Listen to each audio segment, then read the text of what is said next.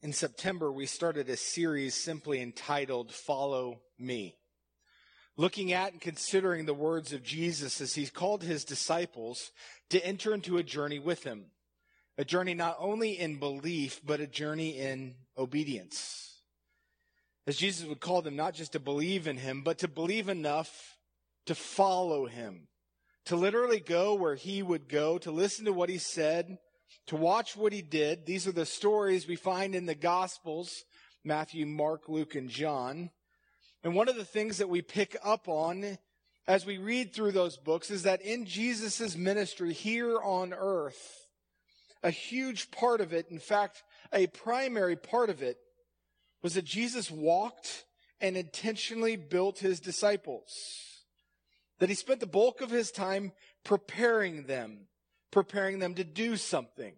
That it wasn't just about them being saved. It wasn't merely about salvation. That is, he wasn't just calling them to be saved and then leaving them alone. No, what Jesus does is he's trained them up and then he would send them out. He would save them and redeem them and then send them out after those who needed to be saved and redeemed. We see that consistently in the Gospels, that he would send them out and then he'd regather them and train them some more. And that was the call of Jesus. And that still is the call of Jesus, to follow him. And that's the call before you and me still. Jesus invites us to follow him. While in the time and while we read the Gospels that looked like he was walking from place to place and you were hearing him teach and watching him perform miracles, we don't live in ancient Israel, and Jesus isn't physically standing here with us. Rather, we live in America and we live in 2018, and so for us to follow Jesus looks differently in a lot of ways, but similar in others. For we can still watch his life. And we can still listen to his words, and we can still see his miracles, and we do that by spending time in his word, walking with him in his word, studying and his teachings, studying his life, and seeking obedience. That's why throughout this whole series, I've been pushing us into the Gospel of Matthew, to be reading it, to be watching his life. Because if you want me to be very frank with you, and I will, it's tough to say that you're following Jesus if, in fact, you're not following him. What I mean by that is if you're not studying his life, if you're not reading his word, if you're not seeking obedience, you're not following him. Listen to this for a moment. When Jesus gathered his disciples together and he sent them out, imagine for a moment that Andrew and Peter decide not to go. What if they skip the Sermon on the Mount? Or more than that, what if they don't? What if they just show up to hear Jesus speak, but they never do any of the things that Jesus calls them to do? Would they have still been his followers? Would they have still been his disciples? Is that the book that God wanted us to have? A nice book of teachings that we could look at and go, that's really wise. That's really encouraging. Or did, in fact, he give us a book that we could actually, literally, and practically follow? Now listen to me carefully. I'm not trying to call into question whether or not you're a believer. That question entirely hinges on your reality of living and claim in Romans 10:9, which says, if you confess with your mouth that Jesus is Lord and believe in your heart that God raised him from the dead, you will be saved. That is a salvation verse that points to you knowing and believing in Jesus. And that's not the question I'm trying to get at. The question I'm trying to get at is beyond just believing in Jesus to, are you following Jesus? Are you seeking to know him, to walk with him in his word, and to be transformed by your knowledge of him that will come from his word? Because make no mistake about it, if you read from the Gospels to the book of Acts, you would find that his disciples were absolutely transformed from being a group of people who watched from the sidelines to being the main characters in the divine plan of God to bring his name to the world.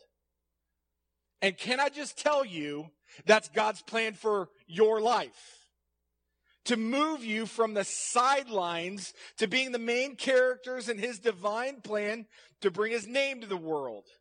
That is a full life.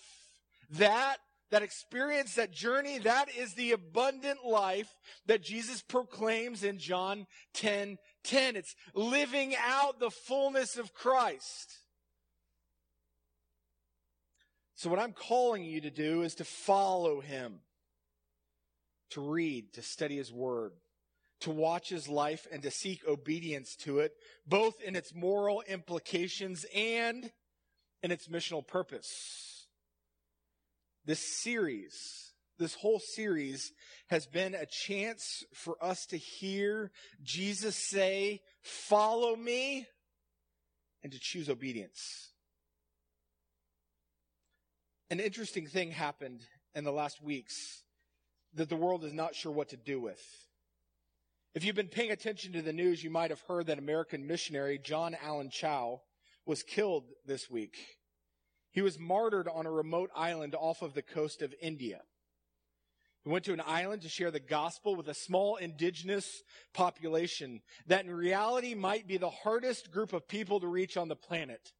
The Sentinelese people, I might not even say that right. It's a primitive tribe living on a small island with almost no contact with the outside world. In fact, it's against Indian law to even travel there. But Chau wanted them to hear the gospel. He wanted them to hear about Jesus, and for him, it wasn't a spontaneous plan. Now, the more his story comes out, the more we find that he'd spent years working on it. So he hired some fishermen to get him close to the island, and from their fishing boat, he carried a canoe which he took to the island. The fishermen have reported that on his first trip in, he was shot several times with arrows. That's his first day. So he goes back again. The fishermen then report that he did not return. They saw the people on the island dragging his body on the beach. You can read more of that story online somewhere. There's a good article on Christianity Today. I bring this up because if you listen to the narrative of the world, the narrative that you'll see in secular news and for the most part on social media, and the narrative that you hear from even some well-meaning Christians, you'll hear things like, what was he doing there? What was he about? You know, he broke the law to travel there. Shouldn't a Christian obey the law? You hear things like, shouldn't he be leaving those people alone? Didn't they deserve to live in their happiness and their peace? Clearly, they wanted to be left alone. Do you know he might have exposed them to diseases they'd never had before? And most of them end something like this: he sure got what he deserved. Now, I certainly don't know all of his motives or his strategies or his missiology, but this I can attest to. He went because he believed he was being obedient to Jesus. He went because he was following Jesus. I've read enough of his life and his missions experience to at least attest to that. The day before he was killed, he wrote a letter to his parents. Listen to his words. You guys might think I'm crazy in all this. Now keep in mind, this is after being shot multiple times with arrows. You know he doesn't think this is going to end well. But I think it's worth it to declare Jesus to these people. You see a picture of a man willing to do anything that Christ might be proclaimed. He's following Jesus. How can I say that? Because he's doing what Jesus calls us to do. This morning, we're going to be in Matthew 28, the last chapter in the Gospel of Matthew as we close out this series. If you're not there yet, I would encourage you to turn in your Bibles to Matthew 28. And you should know by context that in Matthew 27, Jesus is crucified. That he dies on the cross for your sins and for mine. And in the first 9 verses of the 28th chapter of Matthew, we also see that he's resurrected. So what we're going to be looking at this morning is a post-resurrection experience, one of his appearances. If you pull together all the accounts found in the Gospels and the book of Acts, and if we include Paul's summary found in 1 Corinthians 15, you would find that Jesus had at least 11 appearances, appearing to all of his disciples, appearing to Mary Magdalene and the other women, and at least 500 other people. And of all of these 11 appearances, only one did he plan in advance. Only one did he make an appointment for. Now, this is an extraordinary reality if you lean into your text, because I want you to consider this. Turn back a page or two to Matthew 26. This is immediately following the Last Supper. And in Matthew 26, verse 30 and following, this is what it says. And when they had sung a hymn, they went out to the Mount of Olives. Then Jesus said to them, "You will all fall away because of me this night. For it is written, I will strike the shepherd, and the sheep of the flock will be scattered." Now we're going to come back and comment back on that verse because Jesus knew that as soon as the next moments happened, all of his followers would run. They would flee. But in verse 32, Jesus says, "But after I am raised up, I will go before you to Galilee."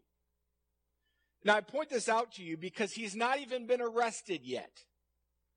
He's not even been crucified, and he's already forecasting to his disciples that he will be resurrected, which is to say he's in total control of this moment, which is to say that nobody crucified him against his will. He forecasts his resurrection, and he makes an appointment with him. "I will go before you to Galilee." We're going to meet in Galilee after I come back. That's what he says. And in Matthew 28, verse 7, come back a couple pages. The Marys have gone to the tomb only to find Jesus not there, and the angel tells them. Now, that God sends an angel to inform these women. This is one of the things the angel says. "Then go quickly and tell his disciples that he's risen from the dead.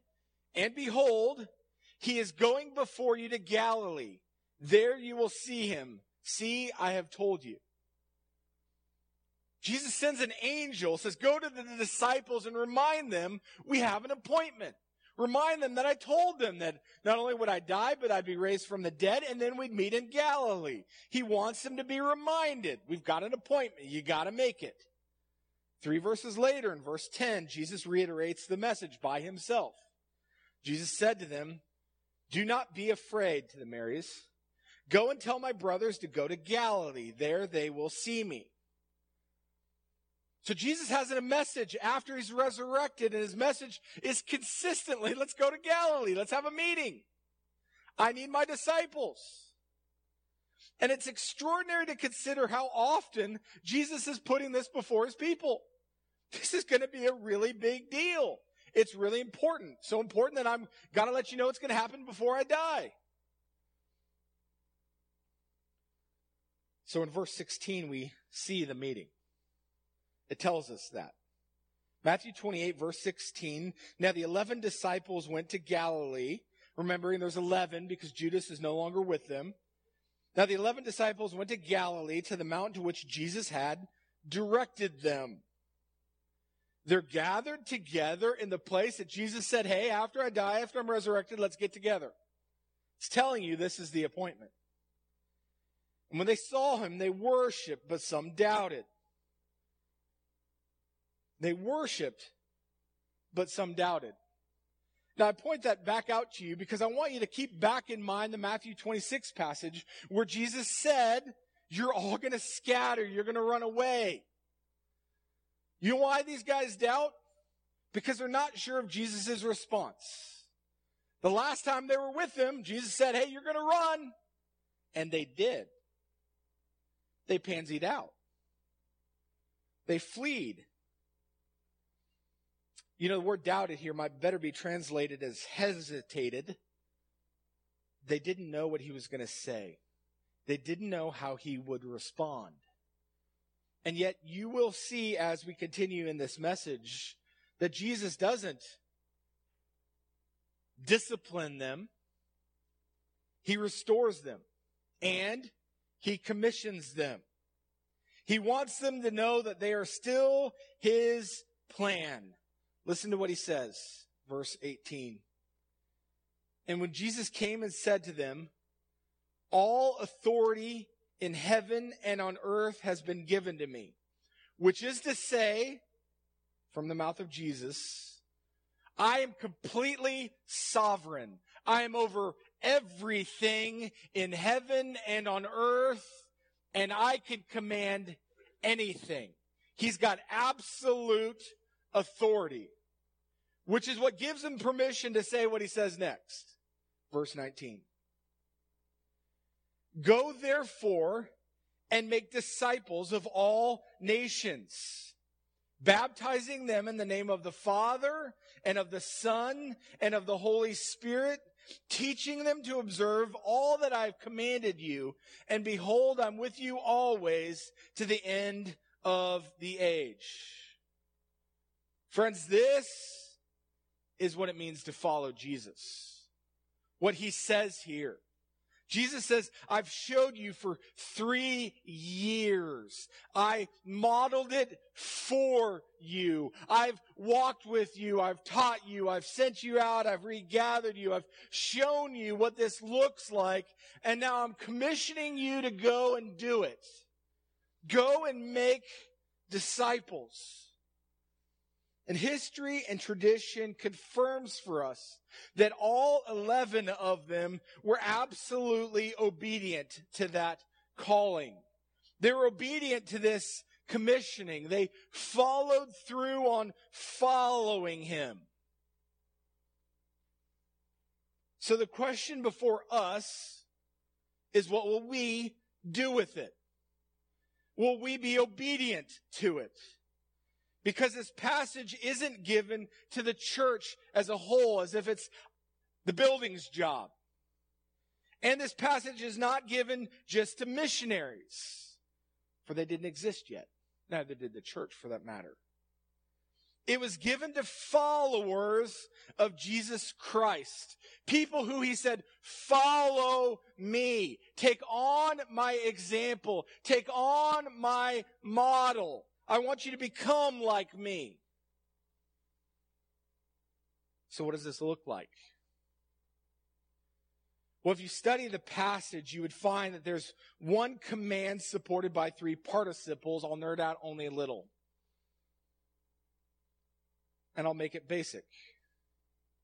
That is to say that there's one thing that you're called to do, one thing you're commanded to do, one thing that you must carry out in order to be obedient, and you accomplish it by doing the other 3.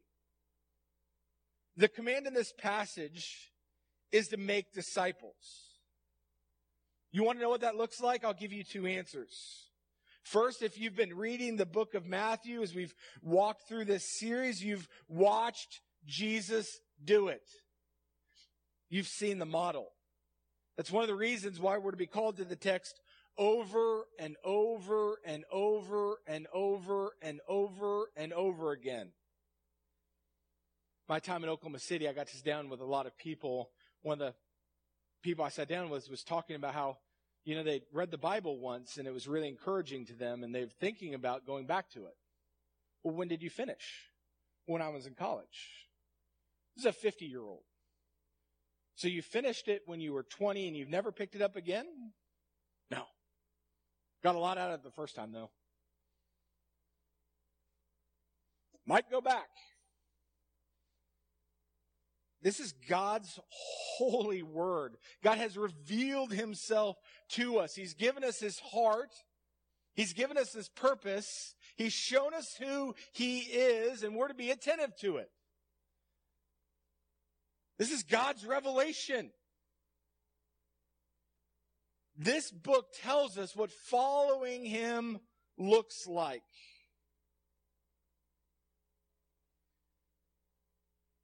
The second thing I would tell you, to add some more clarity other than just reading the book and watching the model, is to say that if you need more clarity, Jesus gives you 3 participles. He gives you the 3 hows of how this passage should work. First, Jesus says, go. Now, that doesn't mean you need a boat or a plane and you must go far away, although it clearly might.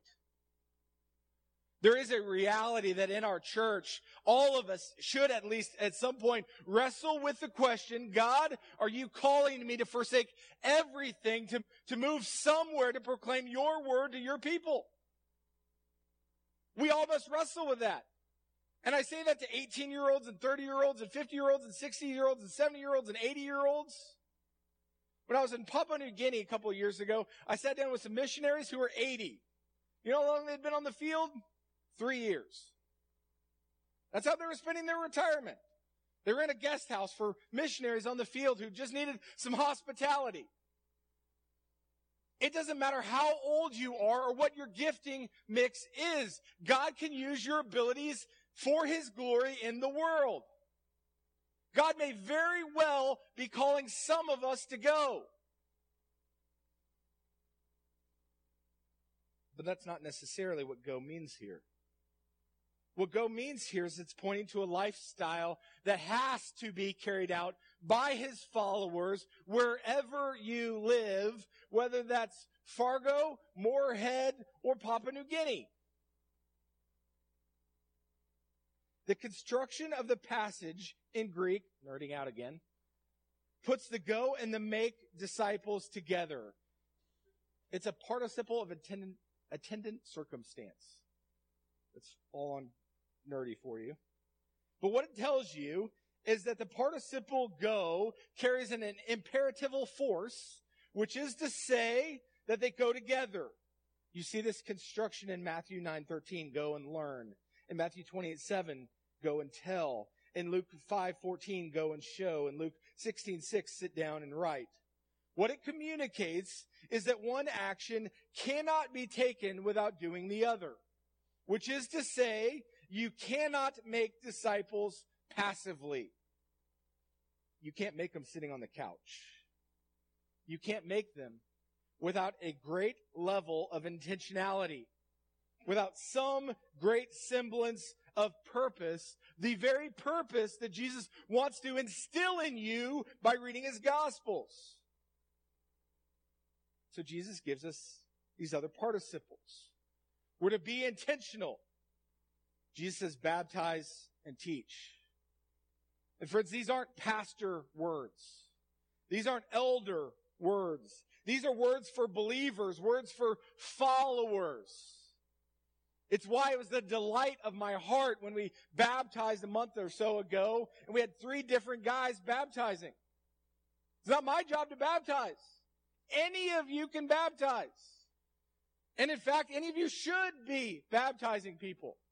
There ought to be people in our lives that we're professing the gospel to, who come to know the Lord Jesus Christ, and in obedience decide to be baptized. And when they think, golly, who should baptize me? The answer is you. Right? That's obedience to this passage. Teach. It's not a pastor word. Listen to me. The end of your faith experience in inviting people in your life to know Jesus isn't, I hate to blow your mind on this one, isn't, hey, come to church with me. I mean, that's fine, but it's a far cry from the reality of you entering into somebody's life and telling them what Jesus has done in your life. Your testimony to your friends, to your neighbors, to your coworkers is way greater than anything I'm going to say to them in a public setting. Because they know you. Jesus says, baptize, teach, and go. All in this process of making disciples. All in this process of believers in Jesus Christ who desire to follow Him, to be obedient to His word, going out and being intentional and building relationships and sharing Christ and baptizing and teaching.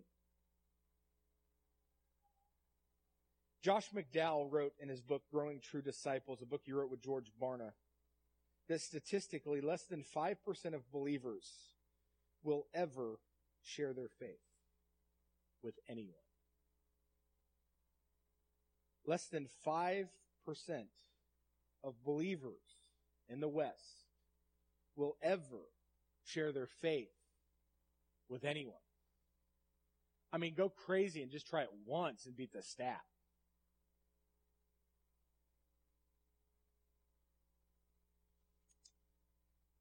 Friends, I'm not calling you to anything crazy. I'm calling you to be obedient to what Jesus has done for us and to us and wants to do through us. I'm wanting to remind you, and I regularly remind you, that you're the only person in your life connected to everyone in your life. Which is to say that if you're a believer in Jesus Christ, you need to know, you need to see, and you need to understand that Christ has intentionally placed you in your home on purpose and in your family on purpose. Christ has sent you into your family. Many of us are coming off Thanksgiving gatherings. Don't know about you, but not all of my family are believers. Do you know what my role is there? It's not to decide who has the best gravy. It's to be a living, active witness to the reality of Jesus Christ so that the people in my family see Jesus Christ. And that's not just true in my family. It's true in my cul-de-sac. That we need to see and really at a deep level understand that Jesus has sent us into our neighborhood. And He's sending us into our work. And He's sending us into the places we shop, and to the places where we eat, and the places where we go to have fun. Jesus is sending us out as His commissioned followers to baptize, to teach, and to make disciples. Friends, that's the thrust of this passage. And to be fair, that's the thrust of this whole series. As we close, I want to give you a couple of really practical applications, and I'll close with a quote. First, I want to ask you to be praying over the people in your life that you see regularly. Now, you could define regularly any way you want. Regularly can mean daily. It can mean weekly. It can mean every 6 weeks I run into the same guy. You'll note that there are people in your life who you regularly run into. The other day I'm in Sam's. I look up and I see this guy. I'm thinking, I know this guy. Who is this guy? It occurs to me he's the UPS guy that drops off the mail at the church. That's how I know him. I should start a conversation with him. Why? Because I see him regularly. Clearly he's in my life for a purpose and not just to bring me mail. Why wouldn't I offer him something? Second, as we start praying around and through the people we see regularly, we need to start building time in our lives to have intentional conversations. Now, I'm not saying anything deep. You don't just walk up to a guy and go, Jesus. Hey, brother, believe in Jesus, and run off. I'm saying I believe the gospel, I believe the Bible calls us to build relationships with people, to get to know them.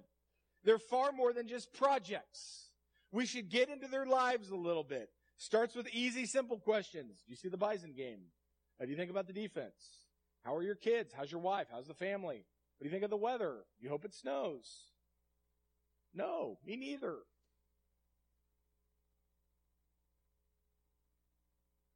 Build a relationship with people so that they know you love them, so that they know that they're cared about, so that somebody, like a believer in Jesus Christ, regularly asks them, how are you doing? In a way that just cares about them.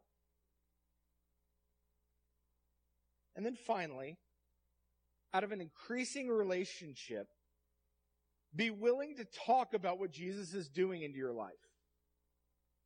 You know, it's hard to just bring up Jesus. There is that moment where you have to enter Jesus into a conversation, and you just got to know it's always awkward. Always. And one of the ways you get around it always being awkward is just talking about what he's doing in your life. Man, Jesus has been so gracious to my family lately. He's just been so kind. You know, I was really struggling with something. I was reading God's word, and it just said this, and it was so encouraging to me. And you're just opening up little gaps. You're opening up little windows where somebody starts to see something, and he reads his Bible. Oh, he finds something in Jesus. Oh, he has hope in Jesus. You're just starting to build a relationship, and you're starting to introduce the reality that Jesus is trustworthy, that he's good, that he's faithful, that he's these immutable characteristics. You don't ever have to say that. But he's these things to me. And you know what happens as you live your life? People begin to share their trials, their struggles, their pain. You can say, you know, I went through something like that a couple years ago. And man, Jesus was so gracious. And he begins to become more and more a part of our conversations. That's what it looks like. It's not this complex strategy. There's not like a 10-point. There's not 4 questions you ask every time. Just go and love people. Build relationships with them and talk about Jesus. At the beginning of the message, I mentioned John Chow. And I want to close with something he wrote in his final letters. He wrote at least 3 letters the day before he died. This is one of the things he wrote. Is an exhortation to a church. Please live your lives in obedience to whatever God has called you to do. And I'll see you again when you pass through the veil. This is not a pointless thing. The eternal lives of this tribe are at hand. And I can't wait to see them around the throne of God worshiping in their own language. As Revelation 7, 9 through 10 states. This is Revelation 7, 9 through 10. After this I looked, and behold, a great multitude that no one could number, from every nation, from all tribes and peoples and languages, standing before the throne and before the Lamb, clothed in white robes, with palm branches in their hands, and crying out with a loud voice, "Salvation belongs to our God who sits on the throne and to the Lamb."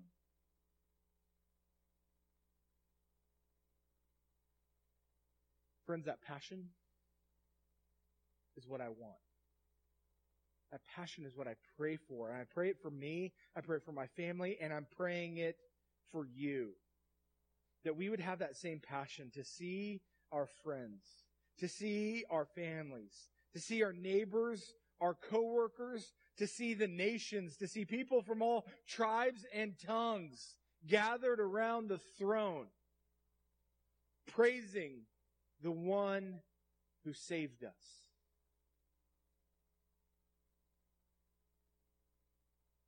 We can look to our missionaries to gather those people.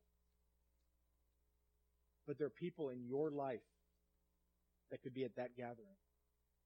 There are people in your life that should be at that gathering. There are people in your life who will be at that gathering. And through our obedience in Jesus Christ, we can play a small role in that. Jesus calls us to follow him, to be like him, to go and make disciples. We pray for us.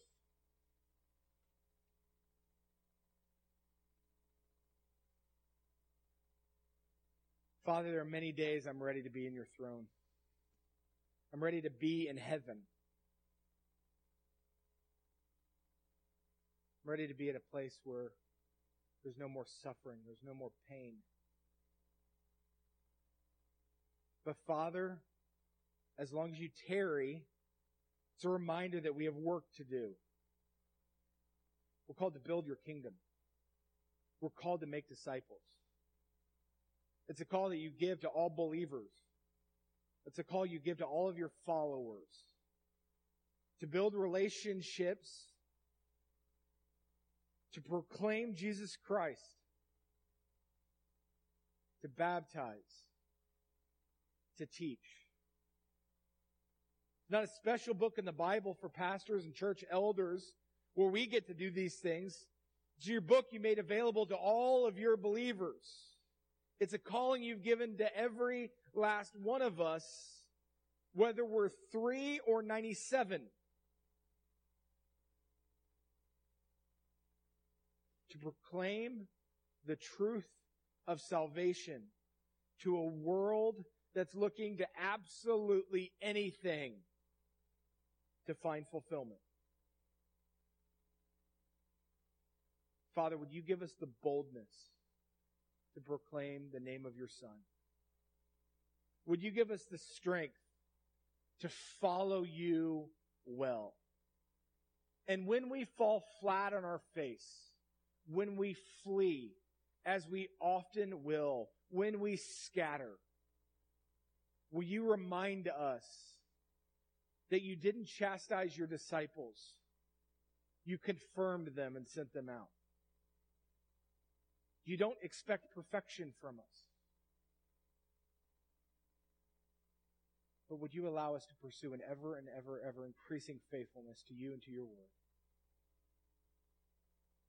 Father, I look forward to eternity, to see all the names and the faces and families that are impacted because we were faithful to this call.